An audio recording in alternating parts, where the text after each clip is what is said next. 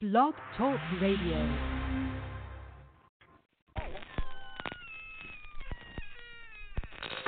Ladies and gentlemen, boys and ghouls, step right up. Behind this curtain lies a ghastly concoction of delight, horror, fantasy, and terror. Your every wish is our command, your every whimsical desire brought to life. But I'm warning you, there's always a price. Welcome to the greatest show on earth!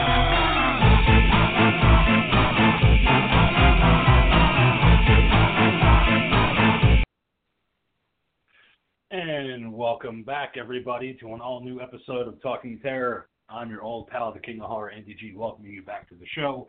Tonight, we're going to be discussing my pick from the bowels of tech noir, 1984's The Terminator, directed by James Cameron. So we're going to be talking about that later on in the show. But as always, I am joined by the bold and the beautiful, the Goldie Keith. Did you say bowels? Yeah, well, we have to go underground because the Terminator's shooting upstairs. I don't know if that analogy applies. I don't know what the hell he's talking about. Hello, everybody. You didn't pay the $4.50 What cover. is going on tonight? Welcome to the show. Welcome to our bowels.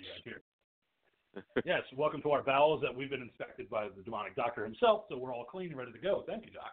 It was quite refreshing. How is bowels refreshing? Well, you check this all out. Don't you refresh your bowels? Yeah, I do. I evacuate my bowels. I mean, we keep it clean around here. Always. 100%. Do you ever wake up with that not-so-fresh feeling, Mom? We'll talk about it later, Susie. So inappropriate, man. So terrible. Monkey laughing at his own jokes again? Yeah, Once again. No.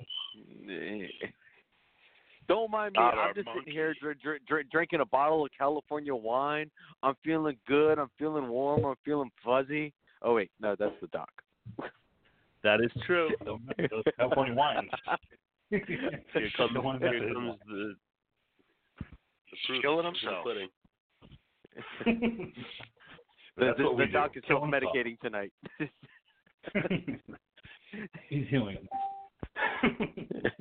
We love our California wines and we love our booze. And there it is. That's a nice shot in the group chat.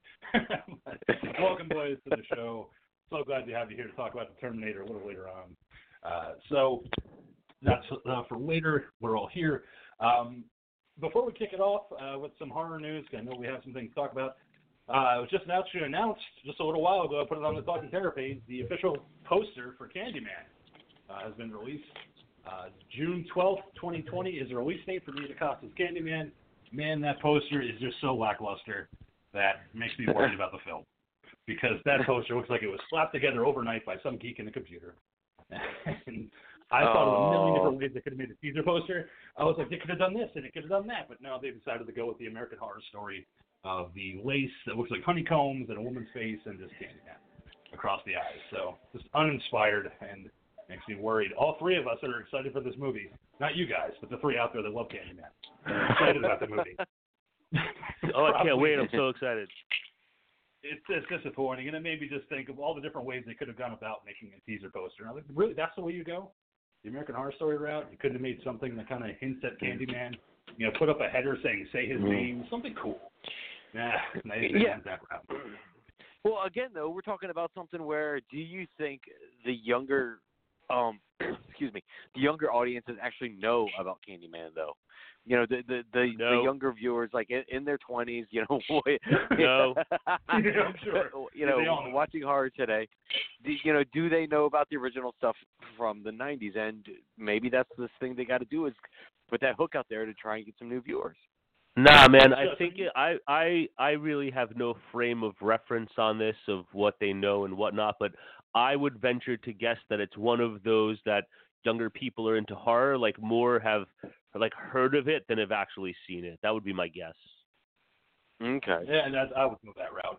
It's just, I don't know. It's just uninspired. I mean, if I'm a young horror fan and I see this poster, I'm not going to go, I can't wait to see what they come up with. Sounds cool, Candyman, you know, and it's got some bees on there. It's just that. You know, it just looks like an American Horror Story poster.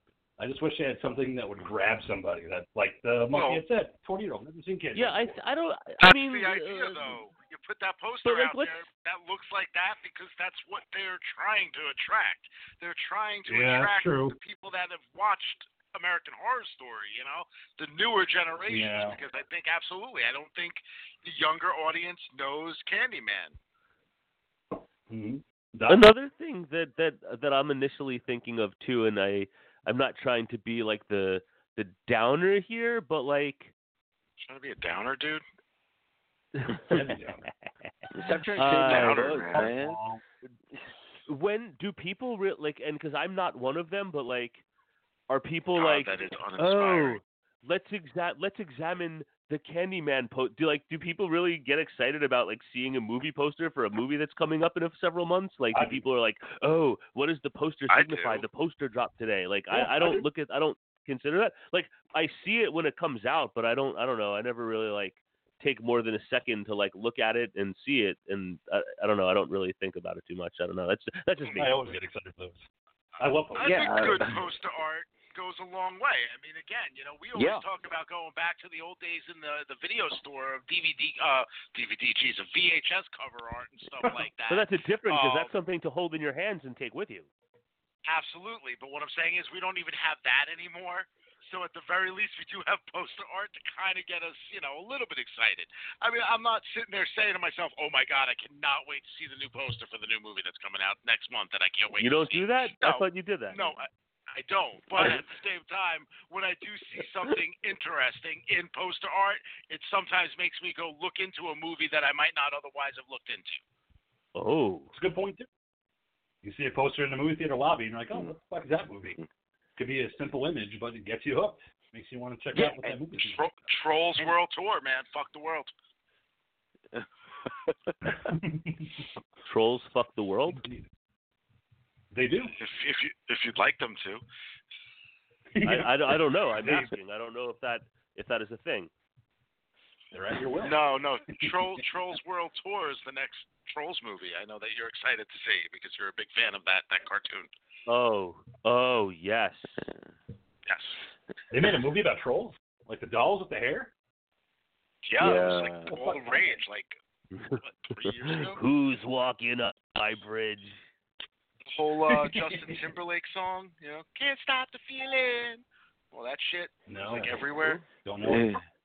Who? Who? Yeah. JT, motherfucker. You know who? JT. Oh, he's on a little nickname basis with Justin Timberlake. Dude, that's my boy JT, man. I've been watching that kid since, you know, Mickey Mouse Club, yo.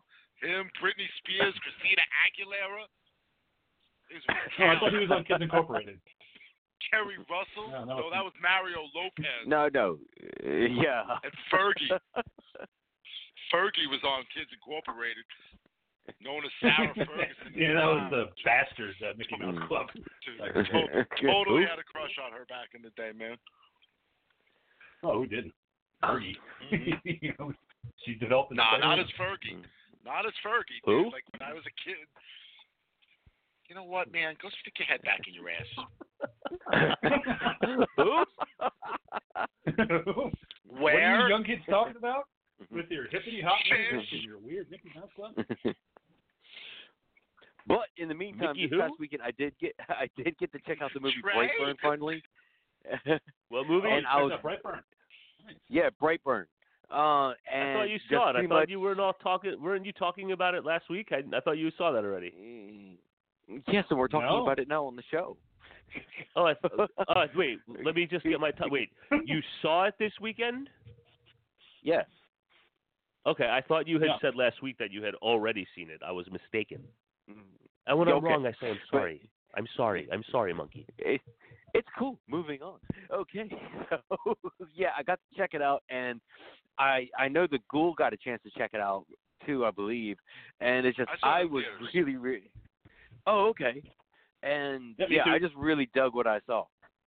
It's just the idea of them taking the Superman story and just putting such a fun, dark spin on it.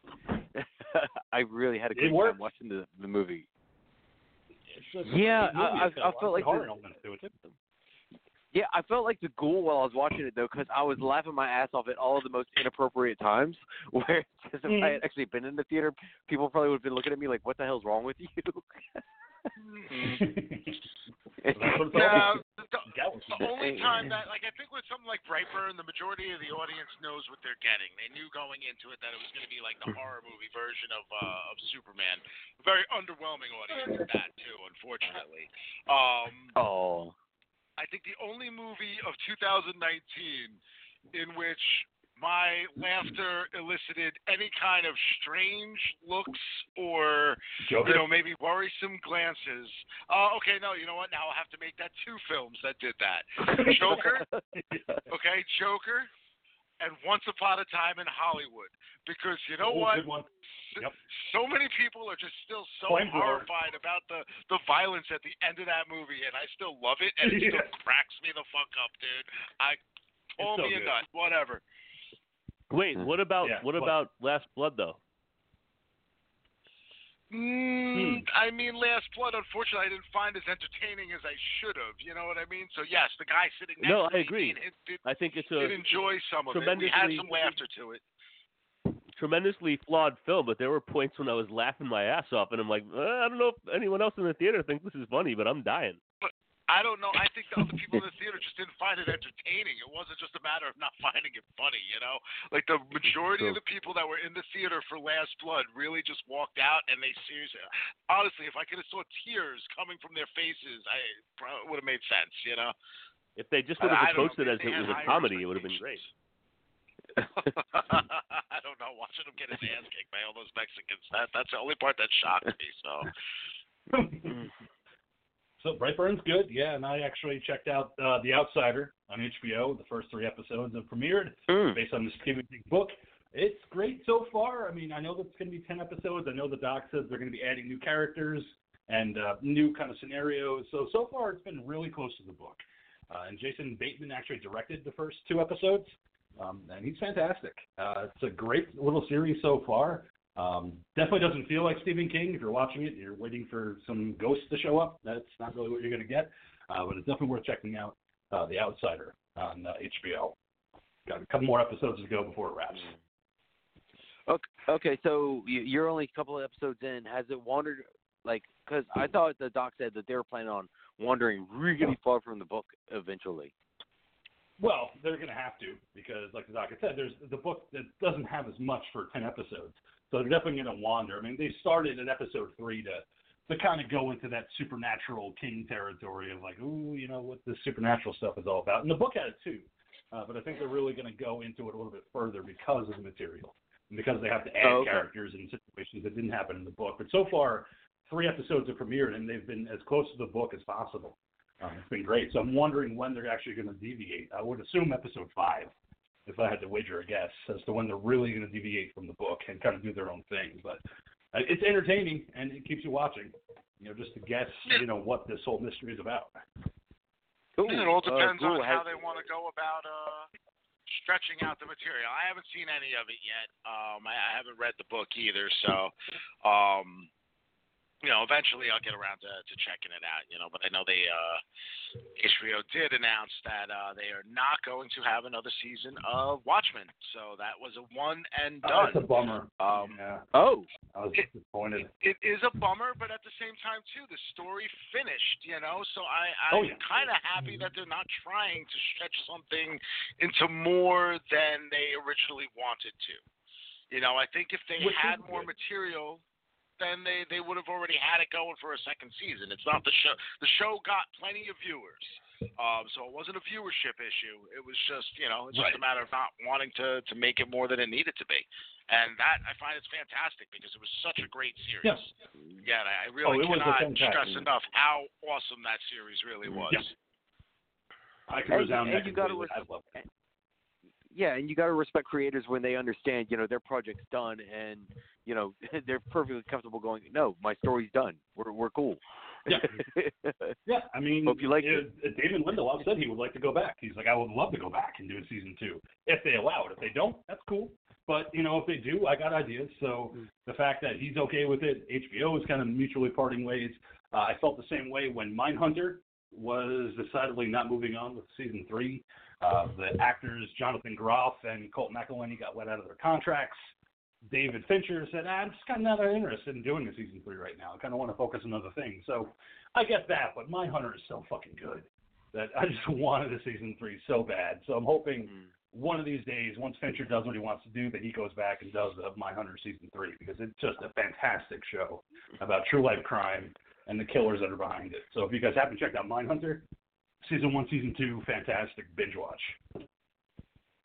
Very cool. Now, what's this you put up about Salem's Lot? Is having a new thing coming up too, King? Yeah, well, they're planning on remaking it. I know that, but they're actually planning on doing a separate series with Adrian Brody for Epic's channel, 10-episode series called Jerusalem's Lot. It was a prequel that Stephen King had written back in the 70s to Salem's Lot, but they're deciding now to call it Chapelwaite, which is based on the house that's in Jerusalem's Lot, the prequel, which is a sinister house, almost like the Marston house, but has a pretty sinister history and background. So it's officially being called Chapelwaite, and it's going to premiere on the Epic's channel, 10-episode arc. No idea when the release date is going to be for that, but it's something to look forward to, because I think that the prequel story, it's a short one. It was in one of his anthology collections, and it doesn't get talked about enough, because it is a great companion piece. If you want something more out of Salem's Lot. That's one of my favorite Stephen King novels. Oh, kind of like the whole Dr. Tripp story with The Stand? Yeah, Captain Trips. I mean, Captain Trips. There's only one Captain Trips, buddy. Mm. The ghoul knows what I'm talking about. Grateful Dead, baby. So, listen, man, you know, this for me, yes, I know there's only one Captain Trips, but at the same time, too, the Captain Trips from The Stand is pretty fucking important, man. It is incredibly important to the plot of that story. So, all right, Dax, so what's going on in the horror world? What do you want to talk about before we get into the movie tonight? Holy moly, there's so many things. Well, are there? okay. I feel like you're being facetious. No, I actually have 1, 2, 3, 4, 5, 6, 7, 8, 9, 10 items. Is NECA putting out more figures? And of course they are. If recent trajectory serves correctly, that means that I'll get cut off before I get to everything I need to talk about. But then let's do with it. That being said, because man, we have to talk about the Terminator. But anyway, so we on this very program in the last year covered the Terrifier with Art the Clown, the creator and director Damien Leone, who is currently in production for the sequel, had created an Indiegogo campaign to raise money for the sequel, looking for $50,000, and he made $215,000. He said, yes, that Art the Clown has been resurrected by a sinister entity, and that this is going to be much more ambitious because of its higher budget. And he also said they have filmed a scene that rivals the hacksaw scene from part 1, and that this scene, people are going to be angry at us. That's what he says. And they already are plotting out part 3. They know how they want to begin it and how to end it, but they still have to flesh out the rest of the story. Interesting. I'm actually kind of surprised by how much of a following Terrifier actually has. I mean, that's the biggest thing that impresses me, is that how many people love Terrifier and All Hallows Eve. Pretty amazing. I mean, it was fun. You know it was a fun, It was a fun movie, but I have to say, it does seem to be quite popular amongst like our HorrorCon people. You know, it definitely it's like that indie film that's got legs, and it's got that whole like, hey, it's got the Art the Clown thing, man. It's got a character. Yeah, that's true. It's got a recognizable character. it's also got that dirty secret feeling about it still. You know, that like, hey, these people are still accessible. You go to the horror cons, you can still talk to them. You can still hang out with them. They're not like, you know, and yet still they feel like they're more popular because it does have some recognition at this point. So I feel like that's got a big thing about it, man. So yeah, I want to see what they're gonna do with some money behind them and see what they get here. I found Terrifier to be entertaining, and yeah, if they're saying they got something that's gonna make that Saw scene seem silly, then all right, bring it. That's what I gotta say with that, man, because that was probably the most shocking fucking moment of that movie. Oh yeah, completely agree. Oh, look at that. All right, Doc is back. Okay. All right. So moving on from Art the Clown to what else is going on, Doc? What's next? So, you know, because World War Z was such a smashing success and a groundbreaking feature film, you know, producer Max Brooks still is assuring anyone who listens that World War Z 2 will happen someday. Someday. Someday. Maybe not today. Maybe not tomorrow. You know. Yeah. Look, I gotta say, man. I wasn't familiar with like the World War Z like material. I let myself get a little hyped up for the film. I'm a fan of Brad Pitt, and man, what a letdown was that thing. Yeah. You know, just I was not into it, and I don't care about a sequel. Yeah, and I actually have the book because I'm a huge fan of World War Z, the book by Max Brooks. And I actually went to go see it in the theater, and I was like, you know what? I love the book. I do, like the doc had said, I love Brad Pitt. So let's see what they do. And the movie was just such a letdown. But again, like we just talked about with Terrifier, I posted that article on the Talking Terror Facebook page, and how many people were saying I love this movie. And I can't wait for a sequel, and I hope it comes sooner than later. And I was impressed because that movie was such an underwhelming film. It's too much popular CGI, amongst those that it feels accessible to the non-hardcore horror community. Yeah. Okay. Yeah. Yeah, I can see that. Yeah. It's like a safe horror movie. Yeah, it's one of those things that I guess when you're talking to when you're talking to coworkers and they hear that you're into horror movies, you know, and the non-horror fans are like, "Well, did you ever see World War Z?" You know, that's like one of the first questions they ask. It's like they feel comfortable there with World War Z. Listen, the funniest thing though, man, and it actually came up today while I was at work. You know, we were talking about it, and I forget why, but you know, I mean, when's there never a good reason to talk about Ice-T? But like, that's when I think about like whenever I think about hardcore horror people, you know, like I think about Ice-T, and the reason I say that is because like when me and the King met Ice-T, you know, you don't get have you seen World War Z? You get, yo, you guys ever see a Serbian film? And it was like, oh man, he was so cool. My fucking head exploded.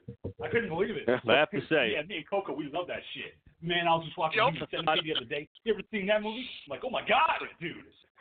That's what we do.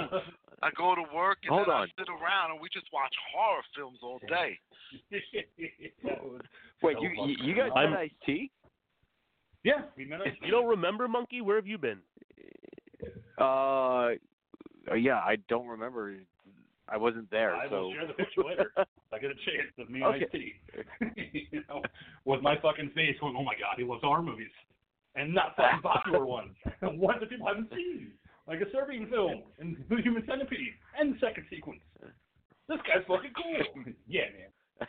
Put it in for the real thing. I have to say, goddamn right. While I've never been a fan of his genre of music, he has a song from the early 90s called Lifestyles of the Rich and Infamous that kills. Oh, I know one you're talking about. I thought you were going to say fuck the police. Oh, Cop Killer. That would be the low-hanging fruit choice. Well, the funny thing is, I recently introduced Samantha to that song, but for educational purposes. That's why. You have to. You got to start young.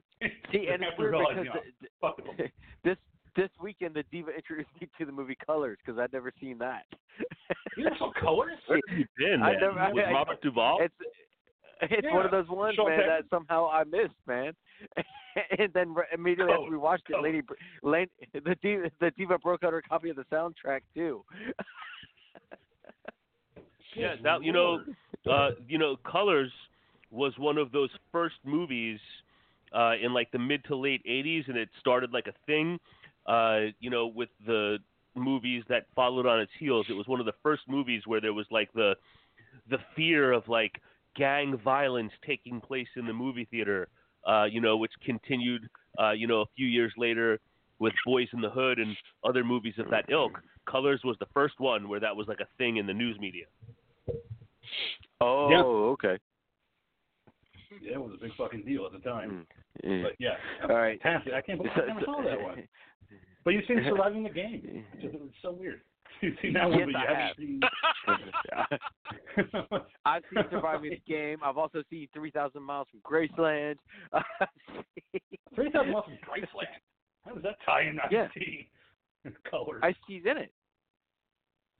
Is he? I haven't seen the movie in so long. Wow. Yeah. See. All right. Yeah. He's one of the hired assassins. Where you been? Yeah. Well, it's been so long since I've seen that movie. I mean, it's been a couple of years since I've checked out 3,000 Miles of Graceland. I think I saw it once, and I was like, good. All right. Sorry, Doc. So what else have you got?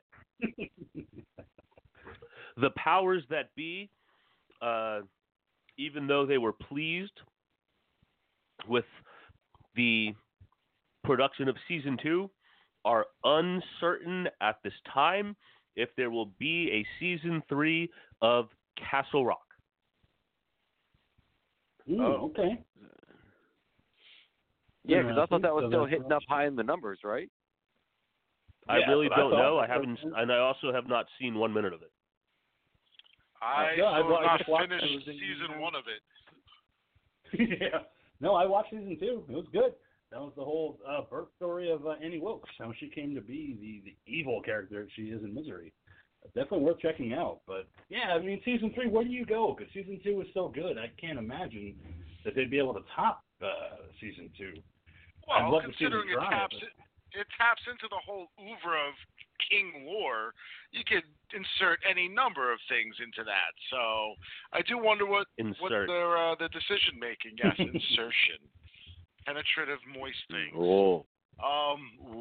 Make sure you use your Google eyes. Google eyes is no longer produced. It's been outlawed in the United States. That sucks. That's just really the president. We don't need the Google anymore. We're all natural. We're saving resources. We're saving money. It's going to be a big time thing. No more Google everybody. People doubt ever since the impeachment, you know? Ever since Pop became legal, Google production has decreased. From here on, I'm going to raw dog Millennia. Millennia? Who's Millennia? Whatever her name is. Millennia. I'm going to fuck the Millennia. Yeah. Trump. I call her the Falcon. Raw dog in the morning. Why not? He's fucked the past couple of years. Why not the whole millennium? There you go. Way to stay optimistic. All right, Doc. So what's next? What do we got? AMC is strongly considering a 3rd season of The Terror, continuing on the path that they created with the 2nd season, which was a complete and total departure from the 1st season, which was based on the Dan Simmons book, The Terror. If they decide to move forward with a 3rd season, they would like to keep with this anthology track and create a story from some other historical setting, just like the first 2 seasons. And they've also announced that if season 3 is a go, they will assemble a new creative team across the board. Did any of you guys check out Infamy season 2? Is it there? No, I have not, but it's high on my list. I guess, I checked it out, and it was really good. Fantastic storytelling, great ghost stories going on throughout. I would love to see them open up this world. And like the doc had said, just do some other historical moment in time.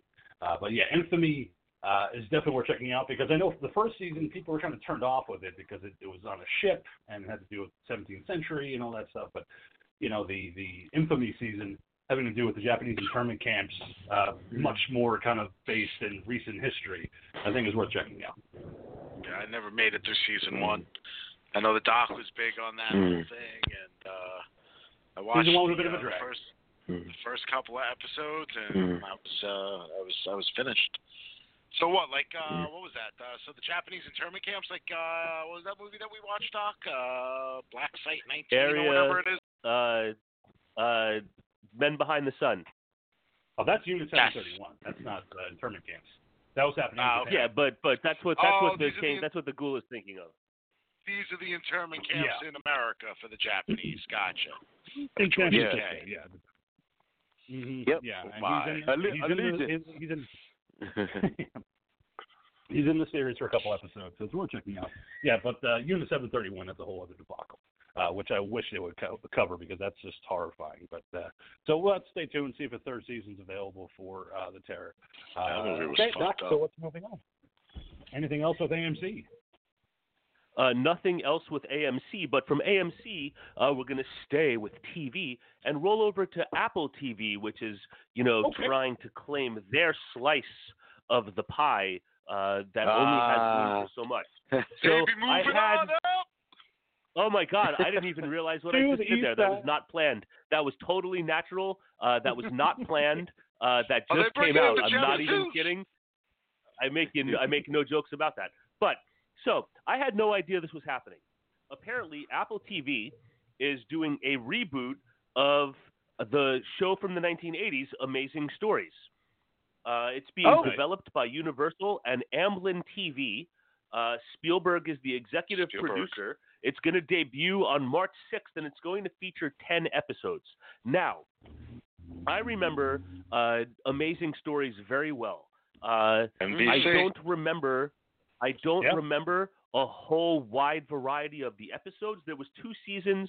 There were 45 episodes. They had 5 Emmys and no ratings. But I have to say, there was an episode of Amazing Stories that was simply called The Sitter. It was called The Sitter, and it was one of my most absolute. No, the sitter, as in the babysitter. Hey, Clark, it was. Christmas past, brother. This episode was one of the most absolute favorite episodes of television of my childhood. Just a perfect blend of scary and funny and weird, and it starred a very young Seth Green, amongst others, including the blonde chick, who is the blonde chick that Anthony Michael Hall gets with in Weird Science. But man, did I love that episode of Amazing Stories. Okay. Yeah, I remember the movies. I don't remember the show too much. I remember the show. Again, I believe it was NBC, and I want to say Sunday nights. But I don't remember, similar to you, Doc, I don't remember any specific episodes of it, and I certainly don't remember the Sitter episode, so. Yeah, I was more of a Tales from the Dark Side back in the 80s and 90s. Yeah, but then there's the really cool episode with Kevin Costner, Kiefer Sutherland, and they were the World War II pilots, and the belly gunner was drawing cartoons all the time and all that kind of stuff. Oh, I remember that one. Okay, so yeah, I do remember one. That was my takeaway episode. I don't know, I think it was the movie, but I remember Christopher Lloyd was in it, and he played an evil teacher, and they cut off his head, and then the head was still alive. And I think that might have been Amazing Stories too. I think that was the movie.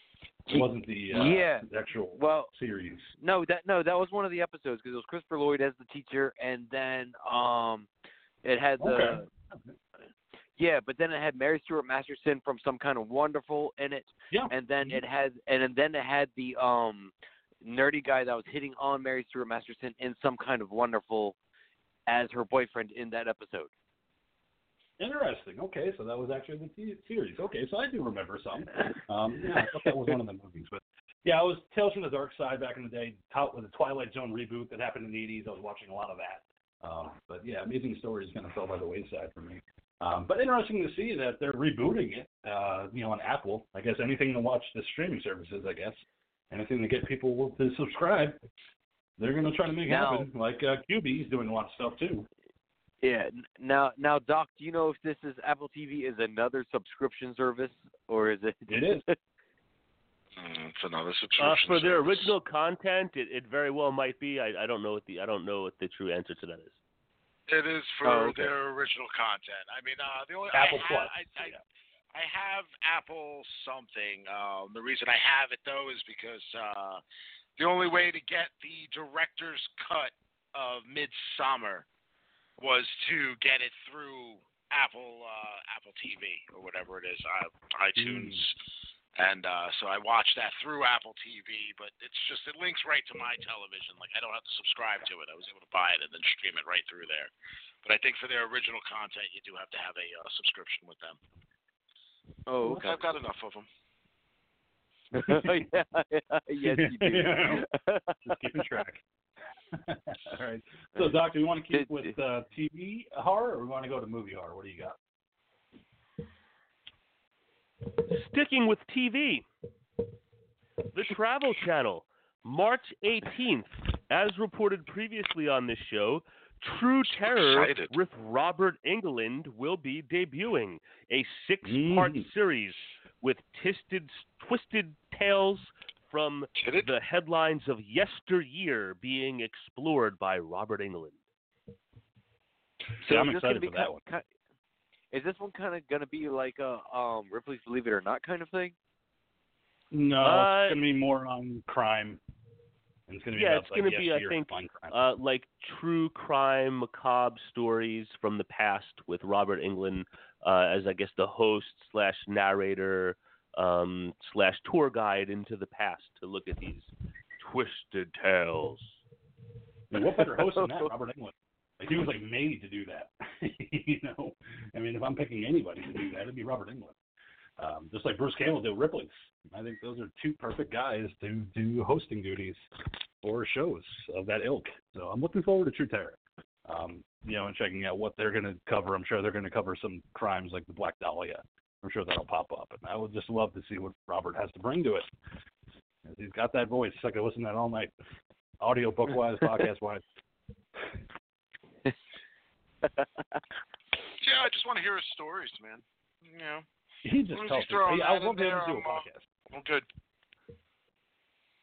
Because like the ghoul and I had met him, and he had plenty of stories. So again, like I had said, the podcast guy right there, who could just tell story after story after story about Hollywood. They should get your favorite, man. They should get the Tony Todd to do it.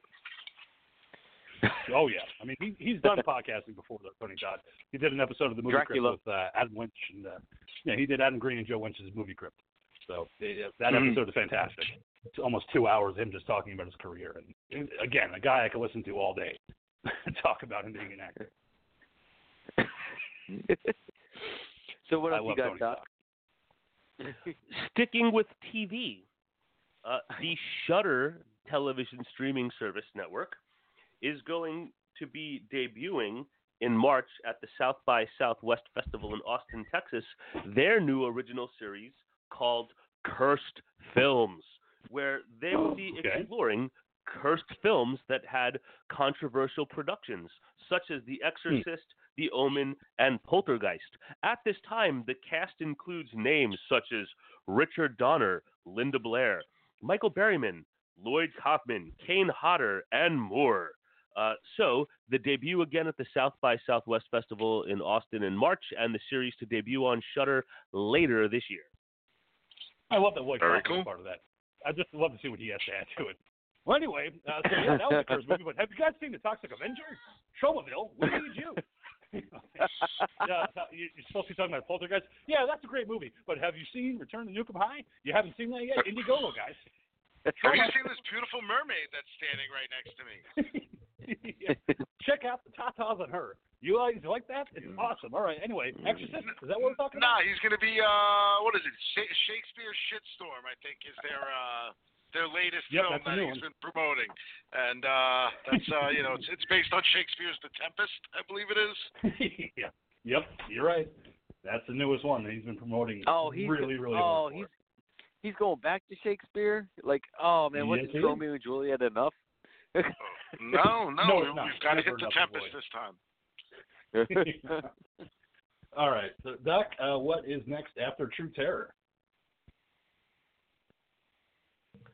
So, the Amazon Prime television streaming service has shot a pilot for their version of The Dark Tower, and they are so thrilled. They are so thrilled with how it turned out that they have decided to scrap the entire thing. Fantastic. Way to go. They just got too excited and had to scrap it.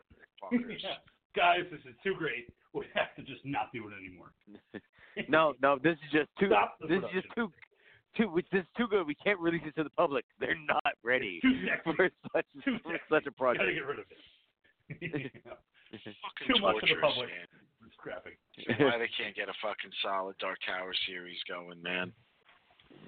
I thought somebody else was working on the Dark Tower series too, other than Amazon. Now that I think about it, but I might be wrong. I thought that material in the Dark Tower.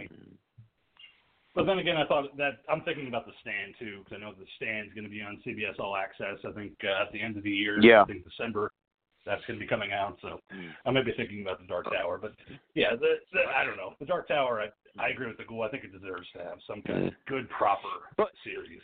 HBO, Showtime. And all three of you guys, like, because Doc, you've read them too, right? The Gunslinger series. Yeah, I read the first book. The Ghoul gave me the whole stack, and I read the first one, and I was like, no, and then I gave them all back. Okay. No.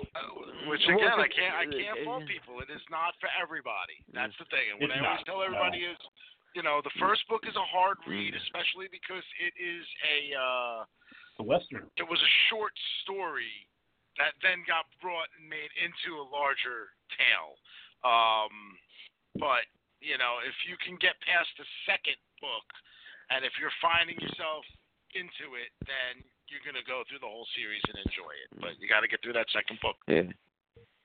Well, it's just because Marvel had also had tried to, had their Gunslinger series for a while too, and it started off really strong, then kind of fizzled out a little bit, and it just seems like no one seems to have any luck doing a Gunslinger series. And I just wanted to ask you guys, Well, wasn't Gunslinger for Marvel just a trade paperback type of deal? It was just a quick. No. They were literally doing stories right from the book. I didn't know they were going contiguous.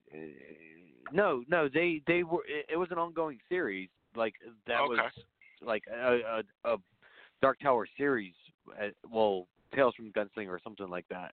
But I just wanted to ask you guys, why do you think they keep having so much trouble with Dark Tower? Like just getting a project off the ground and getting it at least working. You know what? Maybe it just sucks, and we just don't know. I just think it's just wildly ambitious. I think that's the biggest thing. Where do you start? Where do you end? I mean, it's the Dark Tower universe is fucking enormous. So it's one of those things where I think it's just too big. I think it's just too big to properly do. And you know what? Listen, I think when you're a super fan, like somebody like me with it, there's a certain level of accepting that you're a bit of a douche, and that you kind of just like something because most people don't like it. That being said, though, the fact of the matter is, it's one of those that's just really big. It'll never be done to a level of satisfaction that all fans are ever gonna be happy with. Right. And it's never going to be done to a level of satisfaction that people that aren't fans of the Dark Tower are ever going to be interested in. I still think Ron Howard had the best idea for it. 3 movies with an HBO miniseries connecting each of the 3 films. I think that would have been the best way to have presented this. It would have been, epic on a Lord of the Rings style scale, which is exactly what the Dark Tower should be. It is, for all intents and purposes, Stephen King's version of Lord of the Rings. Okay. Yeah, I agree with that assessment. So we may never get it, but there's always hope. But all right, Doc. So what's after the Dark Tower? What do you got? The HBO television network. We've talked before on this show about potential for another film in the Gremlins series. Mm-hmm. Well, there is going to be more Gremlins, and Gremlins are going to be finding their way to HBO in 2021. Except this is going to be an animated series called Secrets of the Mogwai, and it is going to be 10 episodes, and it actually is going to be on the HBO Max streaming service. Yeah, it's just not HBO. It's its own thing. Yeah. Mm-hmm. Again, streaming service. so where they're going with these things. If you don't got it, you can't watch it. But it's animated. Yeah, I don't know. I'm taking a pass on it. I'd rather have over there was like, hey, you know what? I have an idea. Disney just put out this streaming service, and all their animated films on it. What can we do to compete with this? I know. Let's get the Gremlins cartoon series. I mean, come on, man. That's just Is this the 80s? Mm.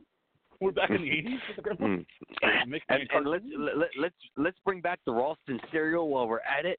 I don't know. I don't know how the Critters series went. As far as its popularity. Yeah, good question. But I would think that I don't know if they were able to get the money together to do a live action fucking Critters series. You're telling me you really can't get the funds together to do a Gremlin series? Yeah, my point exactly. Especially with the fan base that's behind Gremlins as opposed to the fan base behind Critters. I don't know. Critters has a pretty big fan base. Surprisingly enough, it's got a pretty big one. Gremlins are beloved, though, And look, with all the rage behind fucking, the child, as he's really called, everybody else knows him as Baby Yoda. I mean, come on, Baby you start Yoda. popping gizmos out there everywhere again. It's gonna go insane. There'll be fucking Furby versions of Gizmo. How that hasn't even happened already, I don't know. But it did. I think it did. I think they actually make that's how much limited edition Furby.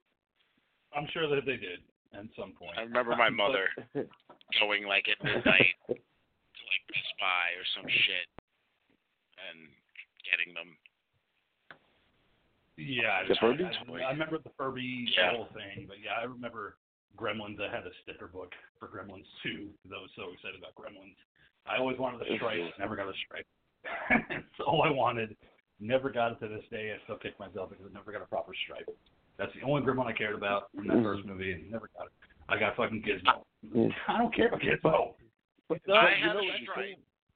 I had a big, tall, flexible stripe toy. It was like that rubber bendy type of toy that you can pose it and all that stuff. I was always upset though because I never got my hands on a soft plush version of Gizmo. I had the hard plastic version of the toy, and it wasn't bendy in any way either. It was just just a straight up hard fucking toy.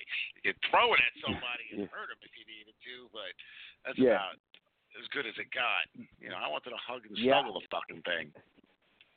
Yeah, I had the 3-figure PVC set. They were 2 inches tall of Gizmo, Stripe as a Mogwai, and then Stripe as a Gremlin. And I still have the Gizmo. Very cool set. All right. So, Doc, what else do you have? Segueing finally out of the world of TV and getting into the world of feature film, with the upcoming Matrix 4, it has been announced that there will be no involvement from Hugo Weaving, who famously played Agent Smith in the Matrix series. So, anyway, what happened was that they were apparently Lana Wachowski had dates that were going to work. He had been holding off on signing a contract for this other project that he's been working on, and then she started to shift the dates. So he signed the contract for his other project, and then she fully switched the dates, which made it unable for it to work, and that makes Hugo Weaving disappointed that he will not be taking part in the upcoming Matrix Part 4. I'm okay with it, though. He shouldn't be there. Like the Goa just said. He wouldn't be there for Part 4. Personally, I'd be okay if Neo wasn't in it either. But, Keanu Reeves, gotta have him. Not necessarily. I mean, the world of the Matrix was a huge world, Yeah, it could easily have gone further and deeper into this without having to bring any of those cast. You want to bring some of the cast members back, go right on ahead. But you could have made this take place in the future, or take place in the past, and you don't have to bring back any of them. You could have cast completely new people and made it a whole new series. But I agree. Just the computer program, so the time is of no essence. This is true too. But time in the real world, well, we don't even know if that was the real world. Some people argue that was another level of the Matrix. We don't even know if that was the real Hugo Weaving. Sure. Couldn't have been. Somebody might else? not have been. They should hire Samara Weaving to portray the new Agent Smith. Oh my God, yes. Holy shit. Great fucking casting. The new Agent Smith. I'd sign on board with that real quick. But I don't even know what she's doing right now. No, man. If you saw Mayhem, love her in Mayhem, Joe Lynch's movie. With I love her in Ready or Not, man. Yep. I still haven't seen that. It's on my list. I haven't seen it yet. But all right. So Doc, what else do you have? Finally, first time in several weeks I could take. Finally, Ghostbusters Afterlife. Which we all saw the trailer several weeks ago. Finn Wolfhard, who, based on what I've seen, I think is getting into that place right now where he's going to be a little bit too overexposed with the amount of projects he's involved with. But he says that the trailer for Ghostbusters Afterlife, that they kept all the cards close to the vest, that you have seen nothing yet, and that surprisingly, Ghostbusters Afterlife is going to be relying tremendously on practical effects, and everything that you think in this day and age that would be CG&I is not going to be CG&I. CG&I? What was that? CGI. CG&I. CGI. What are you talking about? Yeah. You said CG&I.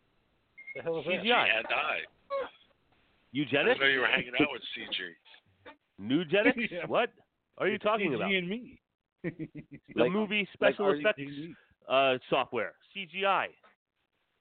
Yeah, what? like RZA. Yeah, that's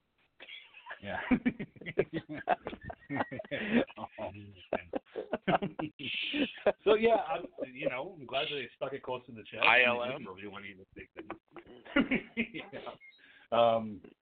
And we'll see what's going. I don't know about Finn Wolfhard, blowing up. I mean, he's in The Turning, which comes out on the 24th.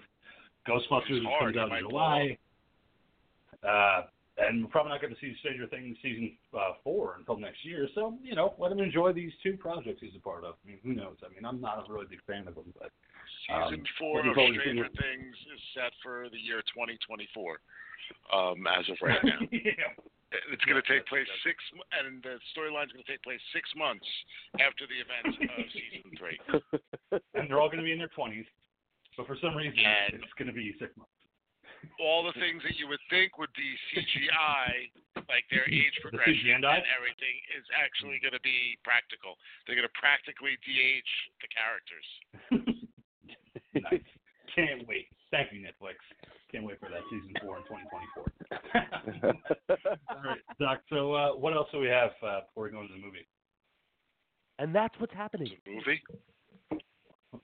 Okay. We're talking about a movie? So we are. Hell we yeah, we are. So is the Doc officially terminated? It is. It was targeted for termination. The Terminator. Oh, you're the Terminator? Yeah, I know. Thanks, monkey. Sophisticated sex robot sent back in time to make one lady lucky. Come with me if you want the sex. But come yes, with us if you fuck want me, to my listen to nerd. So yeah, this is my film pick for tonight, Terminator from '84, directed by James Cameron. So in the year 1984, May 12th, 1984 to be exact, which is, I was only 2 days old at this time, a human soldier, Kyle Reese, is tasked to stop an indestructible cyborg killing machine, both sent from the year 2029, from executing a young woman, Sarah Connor, whose unborn son is the key to humanity's future salvation. The reason I picked this for the show is because I feel like the original Terminator is a great slasher film. Dun-dun, dun-dun, dun-dun. You know, it's a great slasher film. And the rest of the series we'll talk about, we'll sprinkle it in there, the rest of the Terminator movies. But the first one is like a John Carpenter movie just on steroids. With car chases, with gun battles. It's got everything. Never took the steroids. Sci-fi, action, slasher. I saw this at a very young age on HBO, like I'm sure a lot of people did, and I fell in love with it. I love T2. The rest of the movies, we'll get into it in the conversation. But what did you think about the Terminator? Come on, man. I mean, like I said in our group chat, there's a lot to talk about with it, but really not. I mean, it's a fucking Terminator. You don't. It's one of those films that is, for me as a kid of the '80s, it is a very important, touchstone film in my childhood. So I love the Terminator. It's a constant rotation film for me. It's on all the time. I didn't even need to watch the whole movie for this episode because I see it literally once every other week. I have to say it gets played. All right. Doc, what'd you think about the Terminator? The first Terminator is fucking awesome. And that's what I have to say about that. I don't know how much detail you want me to get into right now, but I have much to say about the original Terminator. Okay. I mean, we're going to get into it. Monkey, what are your thoughts on the Terminator?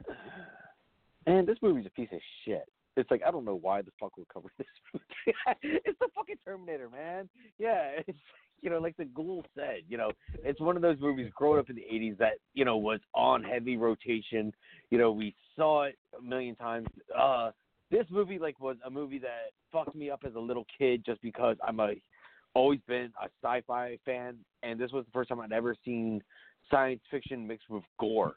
And when we get to that scene, it's just it fucked me up as a little monkey, but it didn't stop me from watching the damn movie. But yeah, we're gonna get into this. King, at 2 days old, what did you think of the movie? Well, like I said, I already gave my thoughts. But yeah, this movie is a perfect blend of sci-fi, action, horror. Like I was telling the Ghoul the other day through text, is that I felt like somebody watched Halloween, James Cameron possibly, and he took the score and he took the basic premise of Halloween and he made it into this great sci-fi action horror hybrid where you have a great score, where it's constant. If you've ever seen a John Carpenter movie, you've heard that score, and that's what I got from this movie. But it's just a cyborg killing machine with no remorse and just no apologies. He's going to hunt down Sarah Connor by any means necessary, where you have Kyle Reese as part of the resistance trying to save her. This is the final battle as we get in those title cards at the beginning of the movie. This happens tonight in 1984. The final battle for salvation. It's happening now. And it can't get any better than that. Having the opening sequence of the battle in 2029, we're not even that far away. We're in 2020 now, 8 years away from Skynet destroying everything. So better gear up now because we're only a short period away. Yeah, and this is one of those movies it made Stan Winston who he is today. It definitely gave him a giant push in the right direction. It threw me off though. I didn't realize that this was only James Cameron's second movie. Yeah, and his first one was Piranha 2. Piranha 2, The spawning, yeah. Which actually is when he was filming Piranha 2 is when he got the idea for this. And you're not too far off. He actually was inspired by Halloween. Okay. You know, this is it was just one of those where I guess he was sick or some shit, and I guess he was having some kind of fever dream about some kind of like metal monster or something chasing him with knives. And from there, that blossomed into what eventually became the Terminator. Yeah, and then and then he got Sam Winston on board, and it threw me off, like the budget that they had and the stuff that him and his studio were able to build. Like, just throws me off with how little of a budget they had, but they still made it work. And like finding out that all of the scenes from the future that were shot in sync with whether or not he had that part of the robots done yet. So they were actually like he had, like, when we start at the beginning of the movie, we have these giant killing killing machines going around, these giant tank motherfuckers, and it's just rolling over just human skulls over human skulls, in this wasteland of the future. And that's all they could shoot because that's all they had built right now. They hadn't finished the rest of the robots, so they couldn't show it. That's what you get at the very beginning of the movie, and as the movie progresses, the models are getting done, so they're able to show more and more of the models later. But we'll get into that and whatnot. But yeah, when we have that opening scene at the beginning, it's like I just fucking love it. It's like I'm in my sci-fi nerd happy place when we start the beginning of the movie. And what's great is when you have. Go ahead, cool. I'm sorry to cut you off. No, I'm sorry. I just had a question. Do you guys remember the first time you saw this? And do you remember how old you were? Yeah, I do, actually. I was in 6th grade, and it was on HBO. And I was like, the Terminator. I was like, I heard about T2 already. I hadn't seen T2, but I'd never seen the first one. And I was like, I gotta sit down and watch this. And I fucking fell in love with it. I was like, this movie is so fucking cool. It's got horror. It's got action. It's got sci-fi. But what about you guys? How old and where was the first time you saw Terminator? That was my This is where I want to jump in. If you saw T2 before the first one. Okay, go ahead. Man. Yeah, this is where I want to jump in. And the first part of this, right, when I tell the first part of the story, it's very possible that I've told this story on the air before.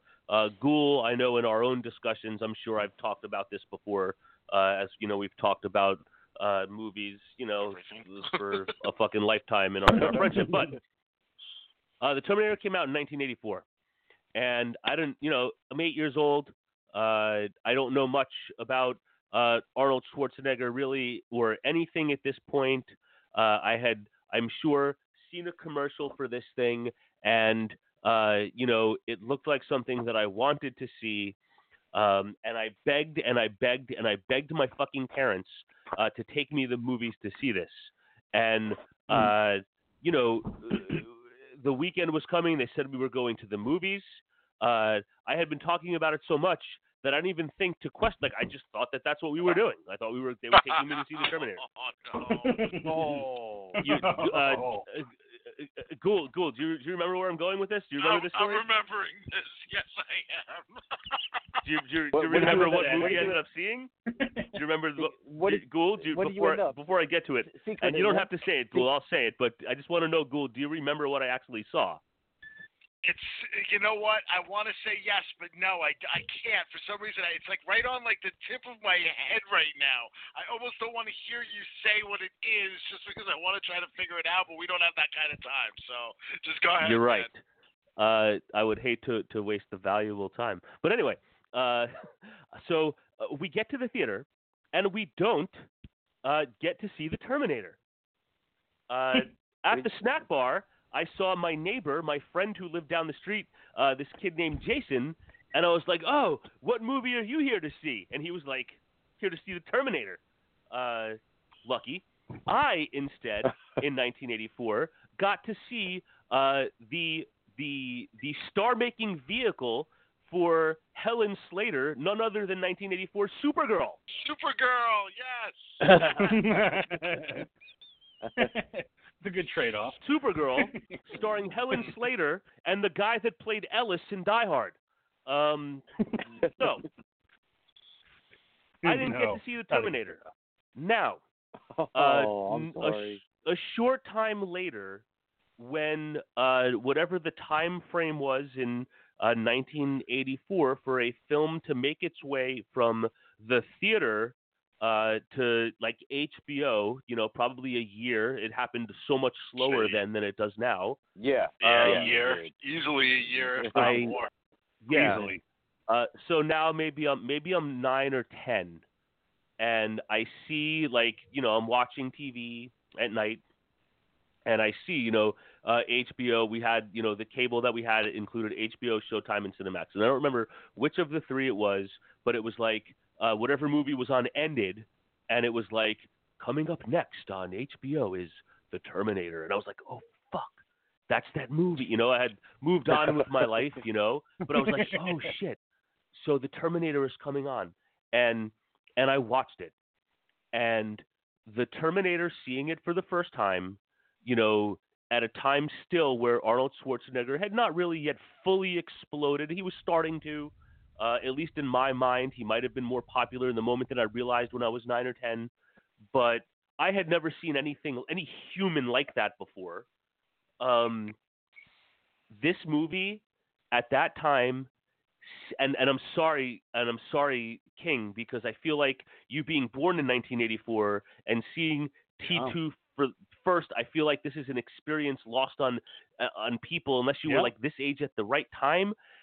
Scared the living fucking daylights out of me. Arnold Schwarzenegger was so goddamn terrifying in this film.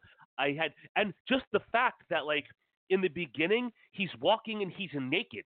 Like that alone at 9 years old was fucking terrifying.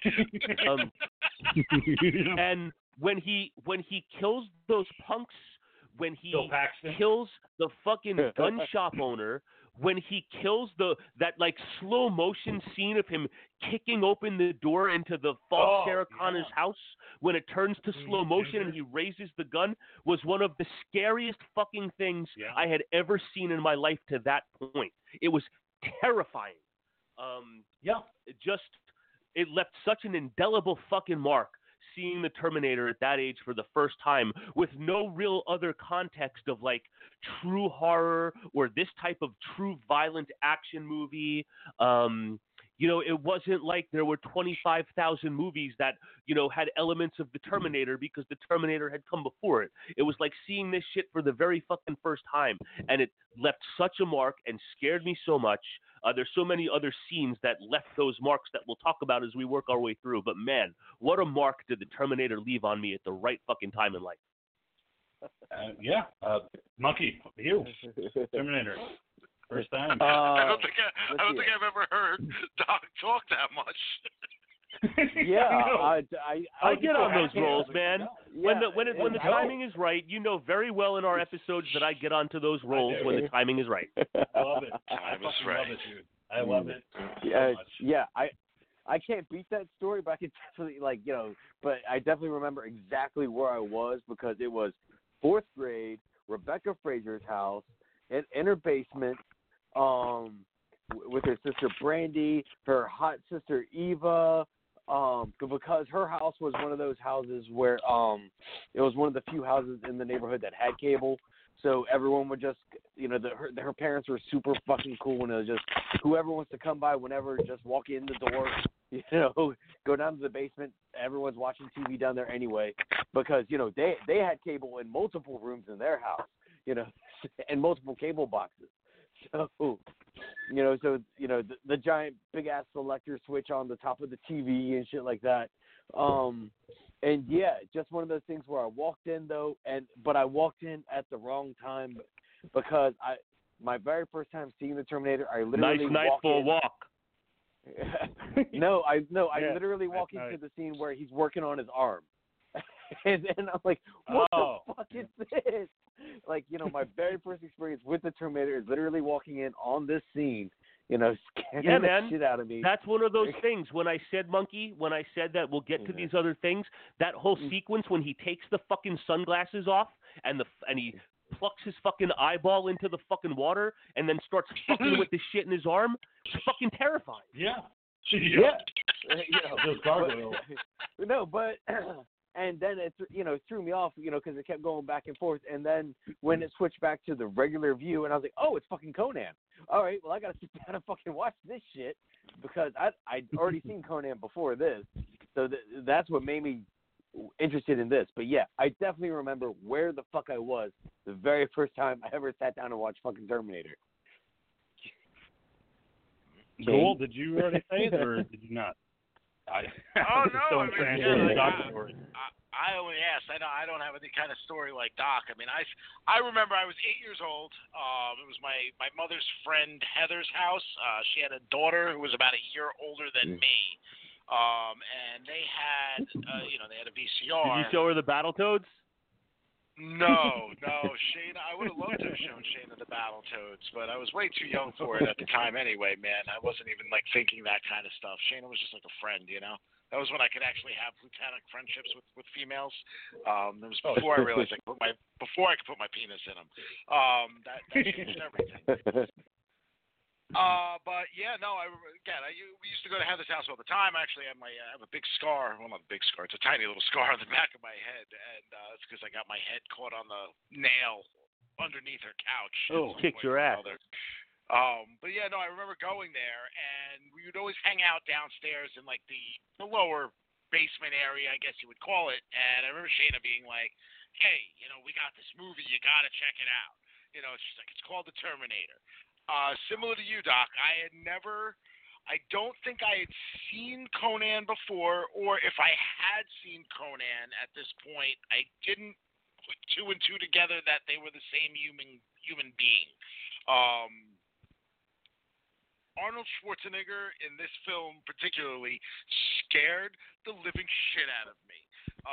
Everything from the stop motion animation, which I found creepy in its herky-jerky movements. The movie it blew my mind between the time, and again, this is me as an 8-year-old, time travel concepts, things that I would go on, and end up reading about in sci-fi books and other films and things like that. This laid the groundwork for a lot of the genre type of things that I would go on to enjoy, and gave me a lifelong love of not only this franchise, but Arnold Schwarzenegger, and again, the genre as a whole of science fiction, along with horror. I mean, obviously, there are horror elements in this movie. I completely agree with that. And with the movie, because the doc was saying about Arnold Schwarzenegger, when you first see him, when he's walking naked in Griffith Park to confront the punks, one played by Bill Paxton, of all people. Nice night for a walk, huh? It's just the fact that you have him kind of doing the whole superhero pose when he first comes out of that time sequence and looking over the city and then taking over the clothes of the three street punks. But then you have Kyle. Not only that, he punches his fucking fist through that fucking guy. Right fucking through it. That's Brian Johnson, isn't it? He played Praxis in Best of the Best 2. He plays the main villain, I think it was. That's who it was. Oh, that's right. I was trying to figure out who that was. You said Best of the Best 2. He plays Shao Kahn, okay, in Mortal Kombat 2. That's how I know this guy. Man, that dude got jacked up over 10 years. Yeah, he did. But it's the juxtaposition of Kyle Reese coming in from 2029, and he's scarred, he's choking, he's trying to steal old man's pants so he can escape the police. But then you have Terminator who's like, I need to go see a really bright light. And it's this whole thing. That man just took my pants. They're there for the same reason. Kyle Reese is there to save her. That bright light comment is something that I would go on to use for probably a good 10 years. Anytime I'd make fun of any kind of hippie thing too, I'd be like, "Oh man, you see a bright light." But I I love the fact that you have Schwarzenegger as a Terminator arriving very cool, very calm and collected, ready to just kill because he's on a mission. And then you have Kyle Reese all scarred up and choking and shit like that, being chased by police, trying to put on the Nikes and just trying to find this woman in the phone book, 84. They have to look up the phone book, find out where Sarah Connor is. Terminator's doing the exact same thing.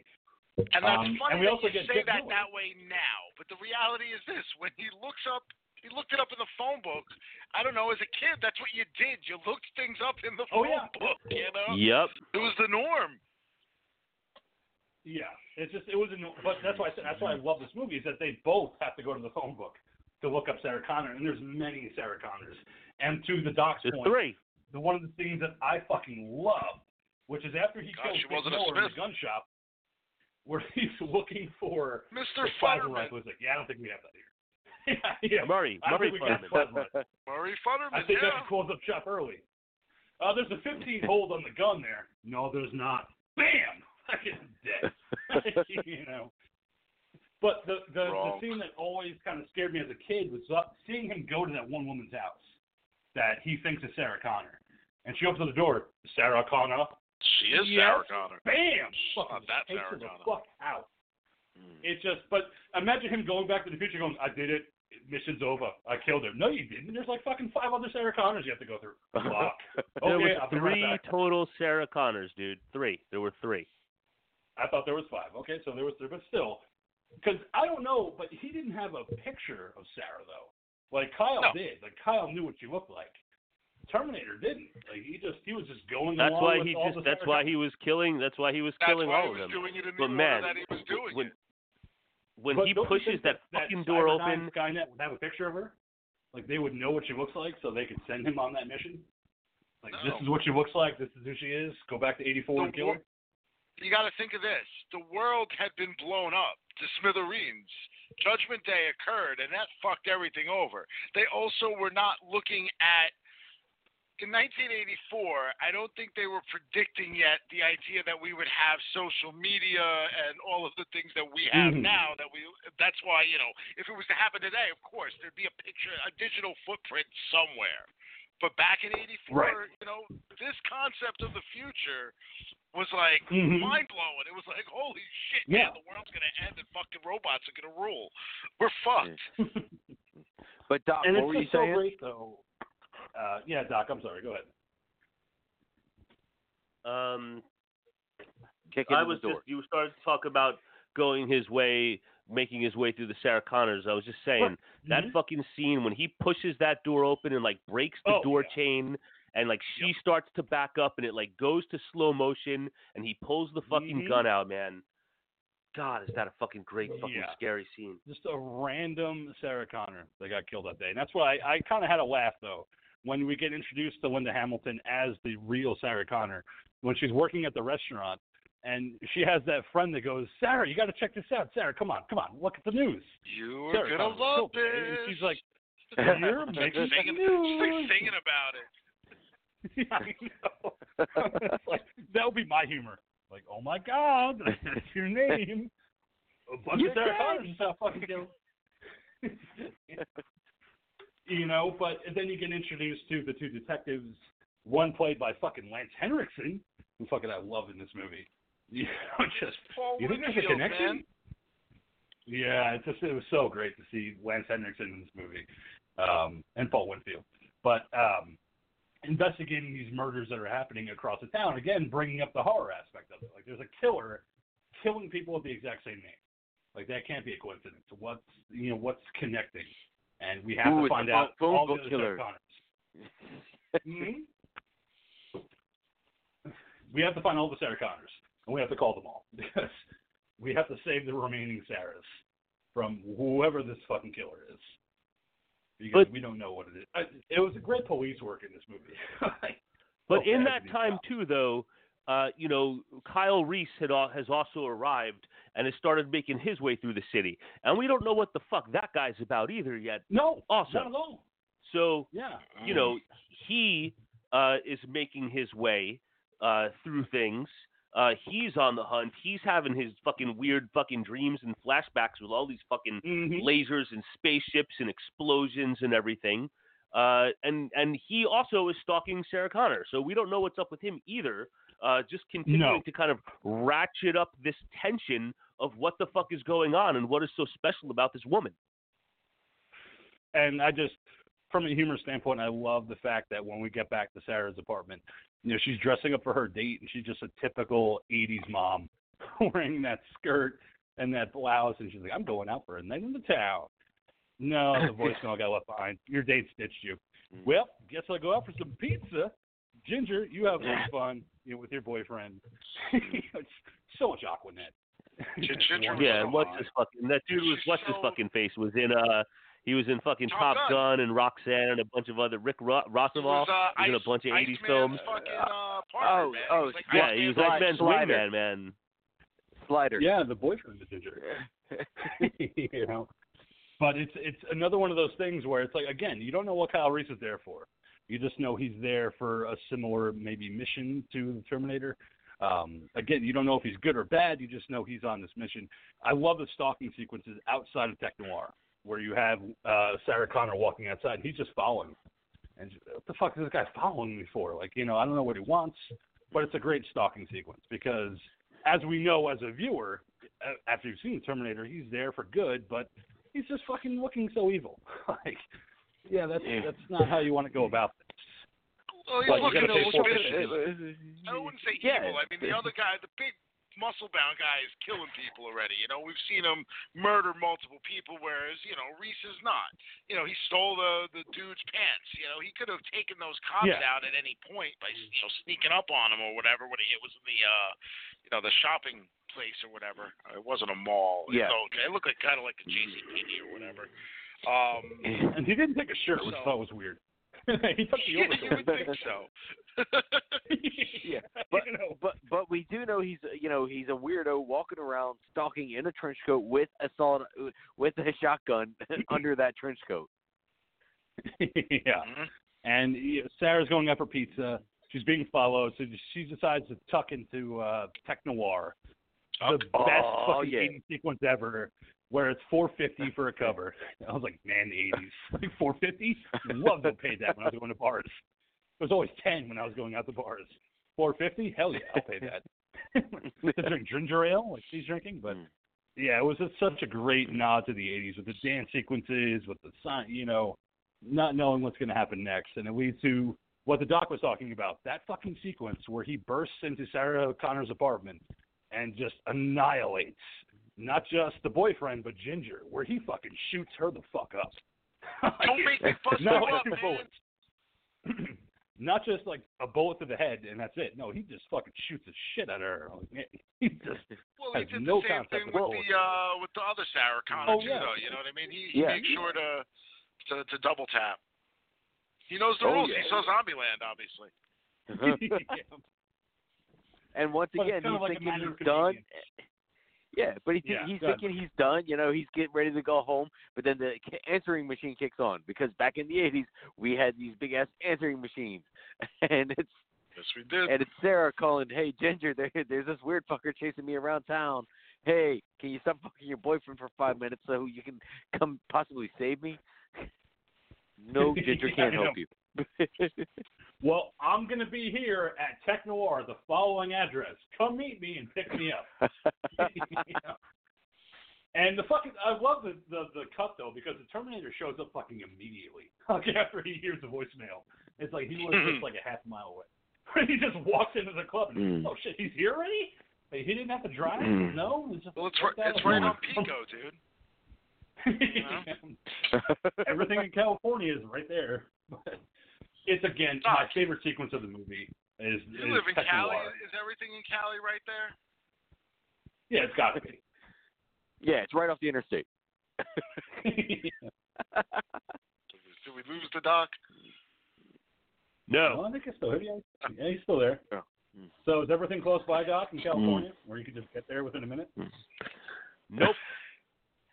Especially with the way the fucking traffic is, man. You're looking at like 45 minutes to go 5 miles. Yeah, I was going to say, the traffic in this movie is pretty fucking light for California. There's no cars on the road in this movie. There's nothing on the interstate, nothing on the back roads. Everything's just clear for these car chases to happen that occur later on in the movie. When I was like, man, there's no traffic. I mean, this is like prime time, like 8, 9 o'clock at night in California. There's no traffic. Okay. It's a great sequence, tech noir, where you have Sarah Connor just dropping, accidentally the bottle and ducking down. Terminator shows up, Kyle Reese shows up, and it's the ultimate fucking showdown. Terminator's just blowing everybody away. Dude, Terminator pulls out that fucking Uzi, man, and starts just mowing motherfuckers down. He's got no abandon going on there, man. Doesn't matter. He just wants his target. Very, very single focused. Yeah.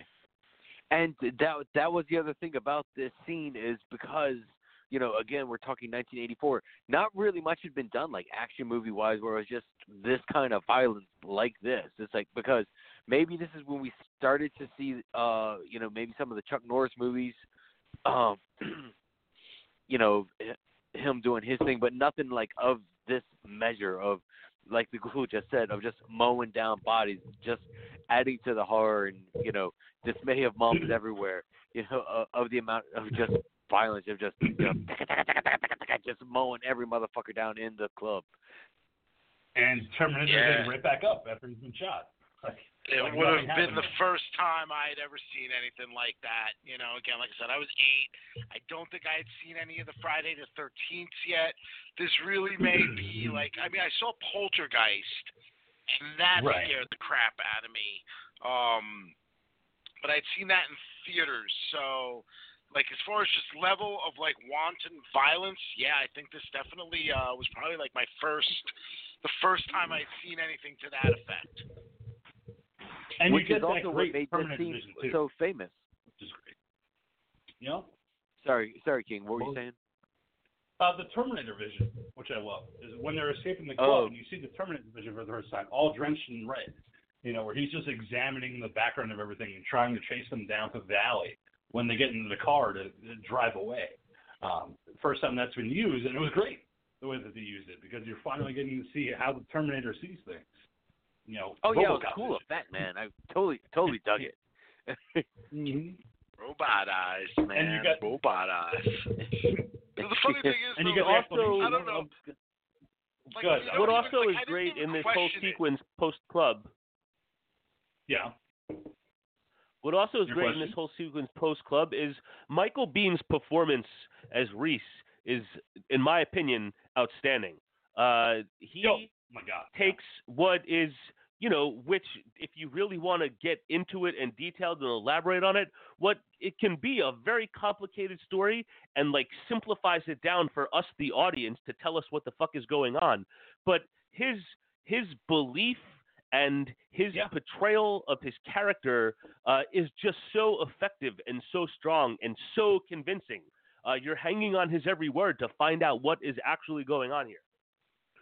Yeah, the way that he described the Terminators, like that, you're targeted by a C-101 series, and that's you have marked termination because your son's going to lead the resistance. The way that he lets all this out during a fucking car chase, is amazing. The fact that he's so sold on this, as portraying this character is really amazing. Just the fact that he has so much exposition to give while he's being chased by this Terminator that's punching through the windshield and trying to kill them both, where he gets his eyebrows singed off and he's still fucking moving. Now he's got a cop car and he's chasing after them. Using the cop's voice to say where he is to make it seem like they're fucking criminals in the What's great is it's a total perfect example of the infiltration aspect of the character, though. Little things that you get from Kyle that like the doc said. He's dropping all this exposition, and if Michael Biehn overplays this character, this is a very different movie. Any other actor gets in there and let's say you get somebody that just has too distinctive a personality. You have a very different movie. The best thing about Michael Biehn, he's one of those actors, I feel like, from the 80s and, obviously to a degree, the early 90s. Part of what makes him work as an actor is the fact that there's nothing very special about him. He's got the look of an actor, but at the same time, he's got the feeling of like an everyman. You feel like you can walk into a bar, there's Michael Biehn, and you're just gonna hang out with Michael Biehn. You know, like that's what I've always gotten from the guy. I've never got I always felt like he should have been a bigger actor than he was, but at the same time, it's like it works perfectly because whenever he's in a role, he is who he is, and that's it. Another thing that made that performance so strong was like, you know, at this time I had heard of Arnold Schwarzenegger, if not, you know, I'm not certain if I don't know for certain if this was the first thing I'd ever seen him in. I really don't have that timeline down in my mind, but I know for sure that this was the first time that I had ever seen Michael Biehn in anything. So for me, who at that time was already a lover of movies, had seen, you know, all the Star Wars up to that point, and like Raiders of the Lost Ark 1,000 times, and you know, had fallen in love with movies. Like here was this new, exciting actor that was so like believable and you know, and scary in his role as well. You know, it was just one of those things with this all being so new that made it so effective.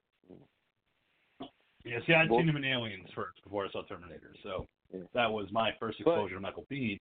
Yeah, I was the Aliens after this. But then the thing was, when Schwarzenegger was first meeting up with Cameron about this movie, like I read that Schwarzenegger was originally, in his mind, he thought he was going to be playing the role of Kyle Reese. Like that's what he was thinking, is he was going to be playing the good guy in this movie. And then James Cameron was like, no. James Cameron was like, I want to be a hero. Make love to me, he didn't want to be the bad guy. He thought he was talking to him about playing the role of Reese, and he was like, no, I really need you to be the Terminator, not the hero. Well, he kind of got to be the good guy, though. Me too. So it worked out for him. Yeah, eventually. But I'm saying, though, it's like everything that the doc was just saying about having to have the right actor in this role to play the role of Reese is just, if Arnold had his way originally. Man. Why are you giving Doc shit? Ghoul said that. Sorry. But don't put words in my mouth, monkey. Yeah, that's not what he likes in his mouth. But like the Ghoul had said, again, having to get the right actor for the right role. And if Arnold had his way, I definitely don't think this would have worked at all. No, and to the doc's point, too, is when they go to the police precinct and Sarah's in protective custody and they're talking to Kyle Reese, and he's explaining this whole fucking thing. He's like, I'm 2029, and there's fucking Terminators out there, and he's going to fucking kill you. And Dr. Silverman's like, this is great. I can't wait to be famous. This is great. For the whole career out of this guy. So much shit. He's like, keep him talking. Keep him talking about the future. But you had, but still, in that point, too, just another one of these layers that makes this so great is that you have, like, Paul Winfield and Lance Henriksen are perfect in their parts and what type of cops they're supposed to be. You know, and you know, the shrink, you know, the dude from Home Alone. Awesome. And you know, then after hearing Reese tell Sarah this whole story, you know, when they're playing the video clips of him through the monitor, you know, based on what we've seen so far, we think he's telling the truth. But like, is he fucking crazy? Like, truly, like now that we've had a few moments to take a few deep breaths from, you know, the startling burst of action that had just taken place. Really, it's like, what the fuck is going on here? You know, and I do just want to call out real quick at the end of that action sequence when the police car that Arnold Schwarzenegger is driving slams against the wall, and you see like his fucking body like slam in through the window. You know, just another one of those things that like in this type of movie, like I just had like never seen before. You know? Oh yeah. I think the thing is this. It would have played more towards thinking Reese was crazy. Like, there was no point, even as a child, where I thought or doubted what Reese was saying, mostly because of what we were seeing Arnold doing. I think if they could have played it that way, they really could have.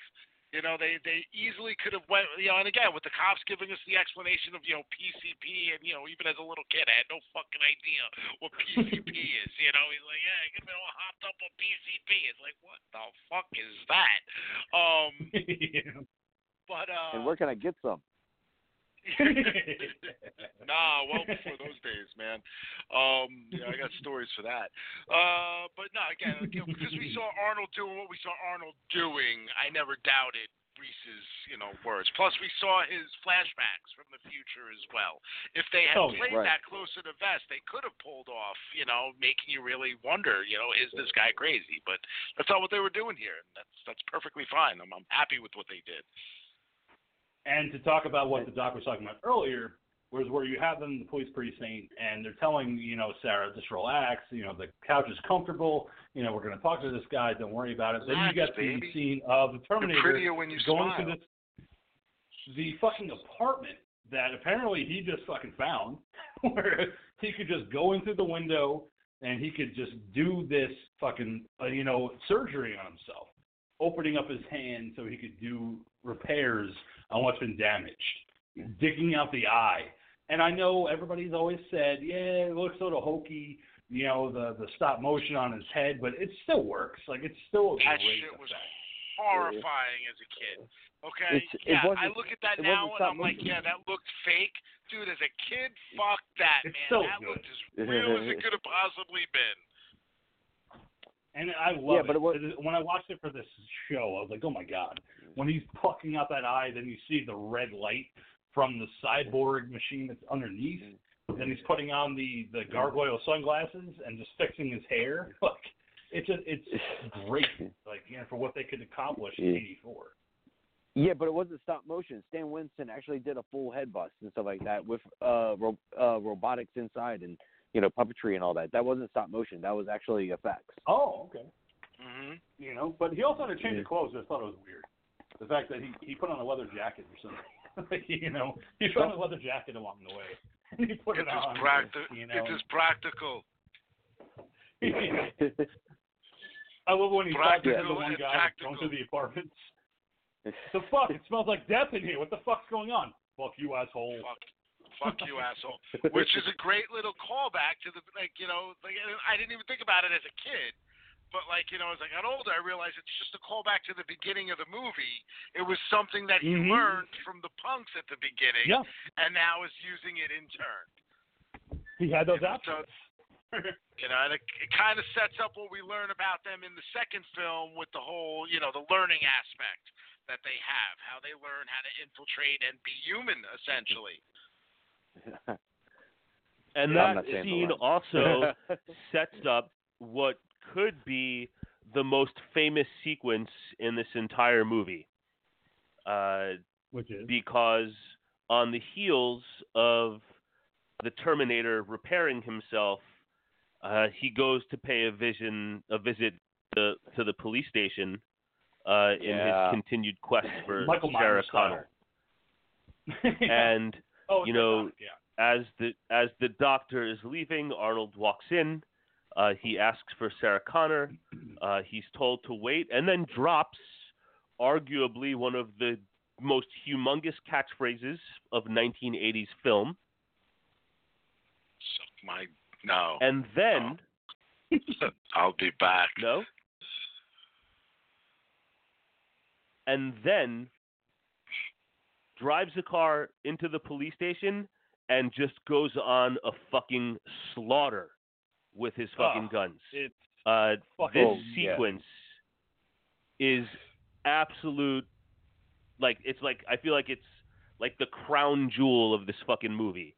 This police station sequence, just another one that, as a kid, just the sheer brutality and ruthlessness of it at a young age scared the fucking shit out of me, especially the cops, officers, and you know? the way he's handling the guns, the way he's aiming them, pointing them, carrying them, everything about it. And then you have Paul Winfield and Lance Henriksen arming up with these fucking guns, and they're like, "We're going to protect you. Just stay out of the way. Just stay here." And when Paul Winfield gets fucking gunned the fuck down, you're like, "Holy shit!" Like, he's out of there. Then Lance Henderson's like, I got you. Yeah, I'm going to fucking get this guy. Then he gets fucking gunned down. There's just no escaping this guy. I know Doc will appreciate this. You know, for years, I thought that Paul Winfield and Dave Winfield were the same people.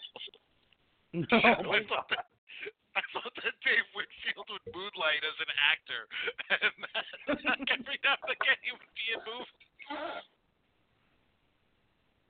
Dave Winfield and Paul Winfield, huh? Wow. They had the same last name, okay? That's the kind of comprehension I had as a kid. But yeah, you know, this entire thing in the police department was just insane, just, you know, all out shootout. And like the ghoul had said, just as a little kid watching this, and the fact that it's cops that are just getting mowed down, you know, the ones that we were told, you know, to go to when we need help, you know, and they're just getting slaughtered left and right. Yeah. And then, again, you know, innocent cops. The people that are supposed to be the ones that were always going to help you. You figure, okay, listen, he can take on 1 or 2 or 3 people, but an entire police station for him just to mow through that the way he does was like, wow, this is some serious business. Now I know, obviously, again, arguably the major portion of this film for me. I always see this end sequence, and I know people they make fun of the whole stop motion thing and everything about it and how fake a lot of this looks at the end of this movie. I love it. I loved it then, and I love it now. Like I said, there was something creepy about the way the characters would move. You know, like I had seen stop motion before this film with Clash of the Titans. Ray Harryhausen. And that creeped me out too, you know, seeing Medusa move the way she did, and there's just something about that herky-jerky like movement that is just so fake that it just makes it like just strangely scary. And for me though, watching the Terminator go through the police station, the way that he dispatched people, I had already seen Halloween 4 and 5 at this point, so I was like, yeah, Michael Myers already did that. He killed Arnold did it first, man. He did, but I had seen Halloween 4 first, and I had seen Halloween 5 first. I'm like, he already killed a whole bunch of cops in the police station. So, Arnie, I know you came first, but Michael Myers did it better. Because he only had a fucking knife. He didn't have guns. But he killed the whole police station. But to your point, it's the whole stop-motion sequence that we get towards the end when you get to the exoskeleton of the T-800. But we do have a stop at the Tiki Motel, where they're going to make Yes, we do. Oh, yeah, they fuck, man. Yeah. You know, and Kyle Reese is like, hey, man, you know what? Your son, John Connor, led the resistance, and we totally need to fuck right now because that's what he told me to do. He's like, hey, man, when you go see my mom in 84, you totally got to fuck her for me, man. You got to fuck her for me, dude, or I'm going to kill myself. And he's like, John, I'm going to do it for you. I'm going to do this one thing for you because I love your mom. Never met her, never knew her, but I'm going to fuck the shit out of her. He's like, dude, do it. Do it for me, man. We the resistance. It's got to be weird as a kid, well, again, as a grown man, and you're giving this guy a picture of your mom, you know, knowing full well that he's going to get the hots for her, and basically you're just giving him a picture. It's like giving somebody a picture of your mom and being like, hey, man, jerk off to this. I know. You're gonna enjoy this, man. And Kyle, sorry, I came on your mom. Laura Croft is herpes. I can't stop coming. It feels so good. Oh, she's got a cold show now. I can't even look at it. But okay, I gotta admit, it's like it's been a little while since I've seen this movie, and I totally forgot that Linda Hamilton actually gets naked in this movie. And I'm just gonna say she has some decent little mom tits, okay? Where I was like, hey, she actually has a decent rack. Again, 8-year-old me who hadn't at this point. I don't think it's the first time I'd ever seen boobs, but sitting there with with Shayna. It was one of those like very uncomfortable like moments, where it's just like, okay, those are titties and you're a girl, and that's just weird. but Shayna wanted you to see it, so that maybe she was trying to. She said it's a movie you got to see. Maybe she was trying to see the movie, man. Full plutonic, man. Full plutonic. She was like a full year, if not a year and a half older than me. So there was no interest other than the fact that we had shared. Our moms were like close friends. Language for many years.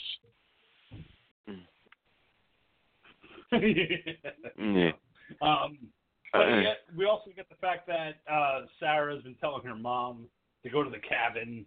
There's a fucking guy on the loose, and you're going to want to go to this cabin and just kind of fucking hang out. Yeah, Terminator got there, too. And uses her fucking voice on the phone. I'm all right, but this is crazy, Sarah. What am I doing? It's going to be all right, Mom. And then he fucking comes in Terminator using her voice like, that's fucking amazing. He's already killed her, and he's on the hunt. Your foster parents are dead. Yeah. But what after the car chase after the Tiki Motel, what the ghoul is talking about is that final form of the T-800 after it gets burnt up and you see it burning up in the fire and it's slowly melting away, all the flesh, all the blood, all the viscera to get this final form of the Terminator in its actual form. It's fucking horrifying. Even watching it now, I was like, you know what? Watching it in that kind of stop motion effect, it's still great for 84. Like, just to see it moving and walking. Not like the Ed 209 from RoboCop where he can't walk upstairs. This guy can walk upstairs. Yeah, I dug it, man. It's just, again, you know how much I love old school stop motion stuff, Ray Harryhausen, but just the design, the build, it's just, it was something that had never been seen before, where it was just, it was like an evil fucking C-3PO from the future. Come back to kick your ass. And that's what I want to talk about as we close out. Ghoul, Doc, what did you think about that final form of the T-800? Seeing it for the first time, like, what the fuck is this? Like, it's got the red eyes, it's got the skull, it's got this weird exoskeleton body. Like, it's not stopping. It just keeps going. Guys, did you just say cock? Cock? No, Doc. Doc. Look, the robot, the cyborg, I mean, whatever you want to call it.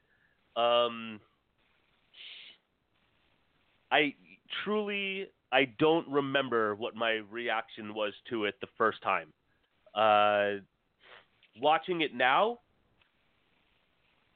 I prefer the Arnold Schwarzengger covered cyborg. Yeah. The eyes, the eyes and shape of head certainly, are scary. I don't know that the cyborg, effects fully hold up with everything else in this film. But again, still super effective. It's the fucking Terminator, man. But yeah, they go into a robotic place. They sit there and get to meet the Terminator's, great grandfathers, as this bunch of robotic things, all of this area of just, production plant of some kind going about. And while it's still banged up, and it's limping about, it's still not stopping. It's still coming after them. No. It's still coming. It's still climbing the stairs. Kyle Reese has been mortally wounded, and she's still trying to help Kyle, even though it's a lost kind of thing where he's dying. Like, this is his last thing before he goes.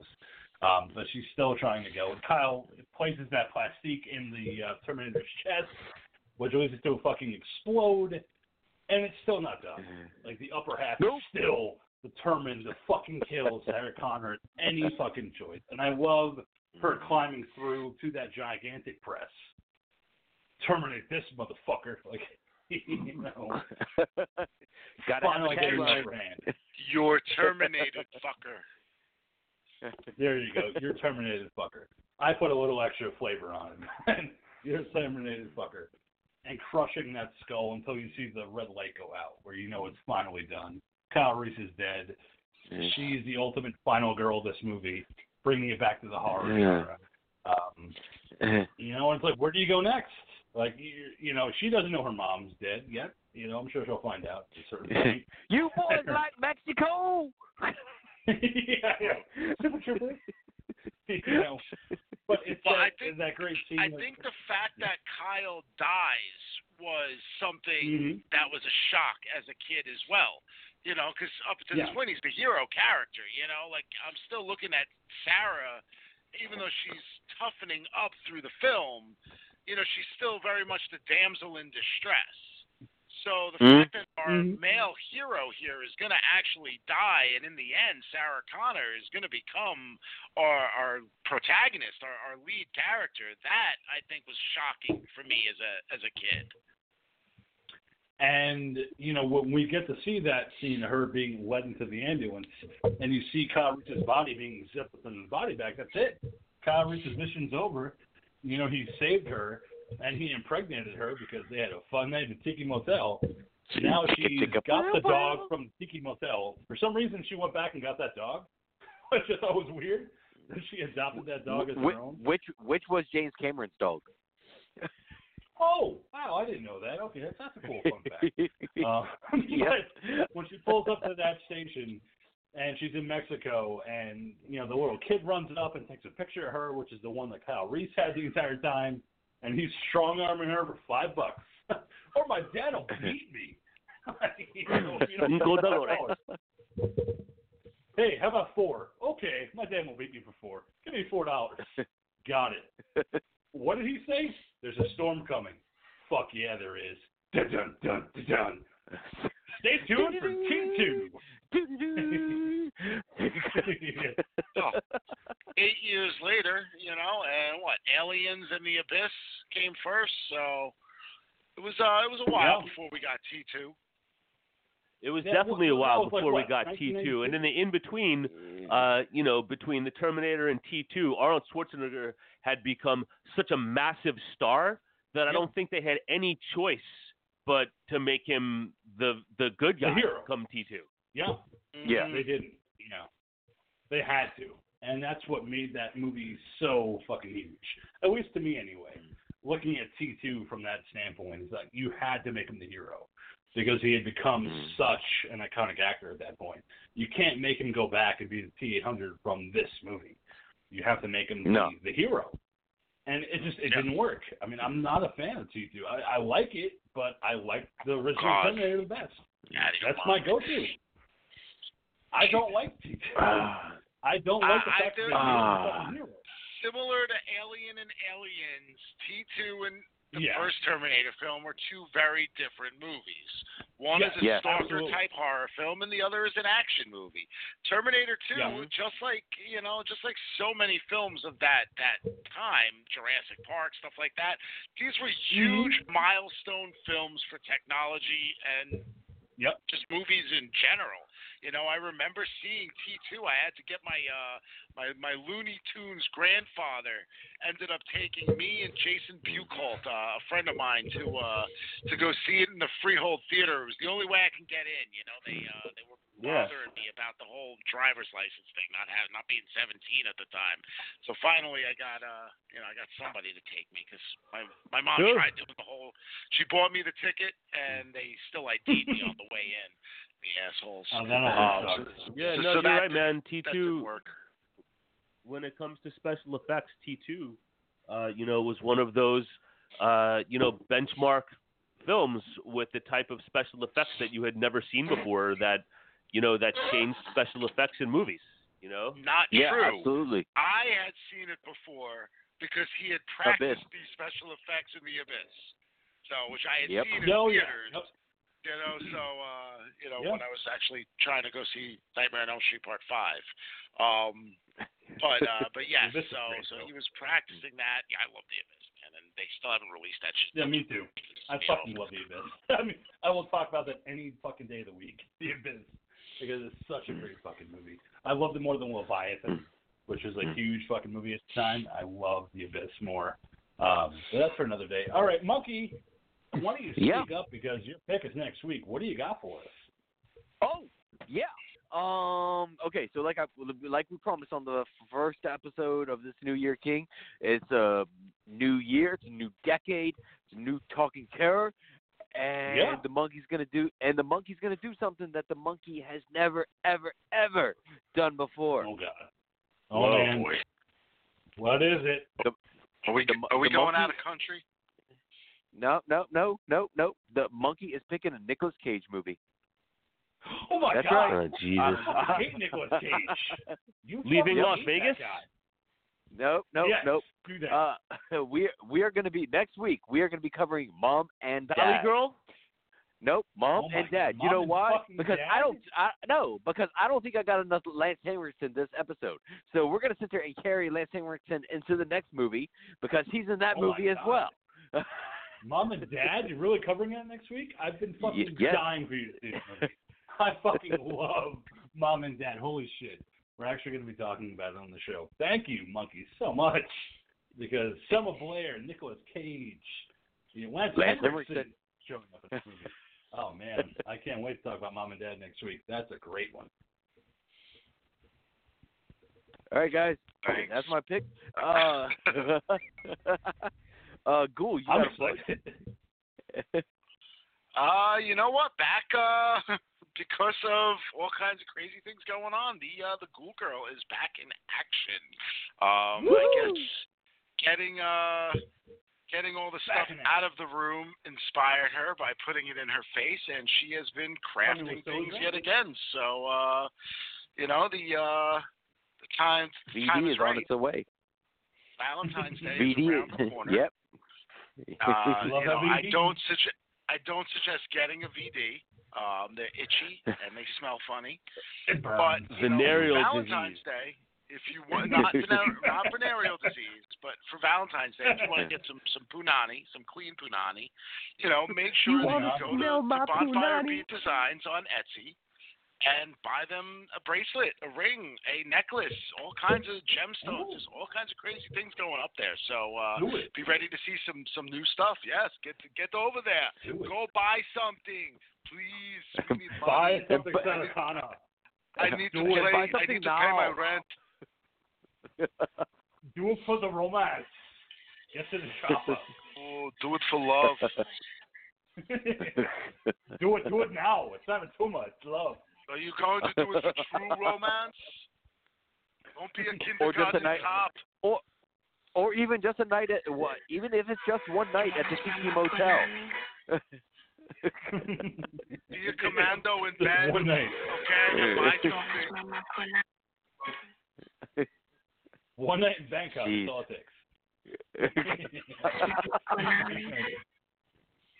Don't have kids. All right. So thank you, Doc, so much for joining us for this talk of Terminator. We'll see you back here next week for Mom and Dad. Yay! Thank you. Yay! Mom and Dad. We're talking about it next week. All right. So, Monkey, thank you so much again. And I'm your satanic comedian. You already do Mom and Dad. What was the other one that you made us do that had to do with parents? We didn't do Mom and Dad yet. Parents just don't understand. No, the link letter movie. No, not the link letter. Not link letter. What's his name? The other one, man. Whatever. No worries. No, we didn't do Mom and Dad. Twin Peaks. I'm the monkey. Thanks for listening, everybody. Good night. Daddy, take care. We argue this out. We never cover Mom and Dad. Mommy dearest. We're covering it. Neighbors. Poetic Justice. Neighbors. Randy Quaid? We never covered that. That might be more Poetic Justice. Come on. Want to smell my punani? What justice? Yeah. Here it is. What, Tupac and Janet Jackson? Miss Jackson for nasty. Dude, she does that shit.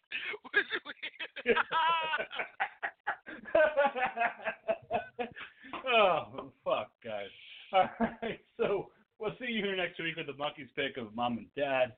Until next time, I'm your old pal, the King of Horror. Mom and Dad saved the world, right? We're looking at the John Lovitz vehicle. No, with Terry Garr? Yes. Yep. That's it. Yes. All right. So I'm the old pal, the King of Horror, saying, keep America strong. Watch our irreconcilable differences. Without a trace. Trizzy's honor.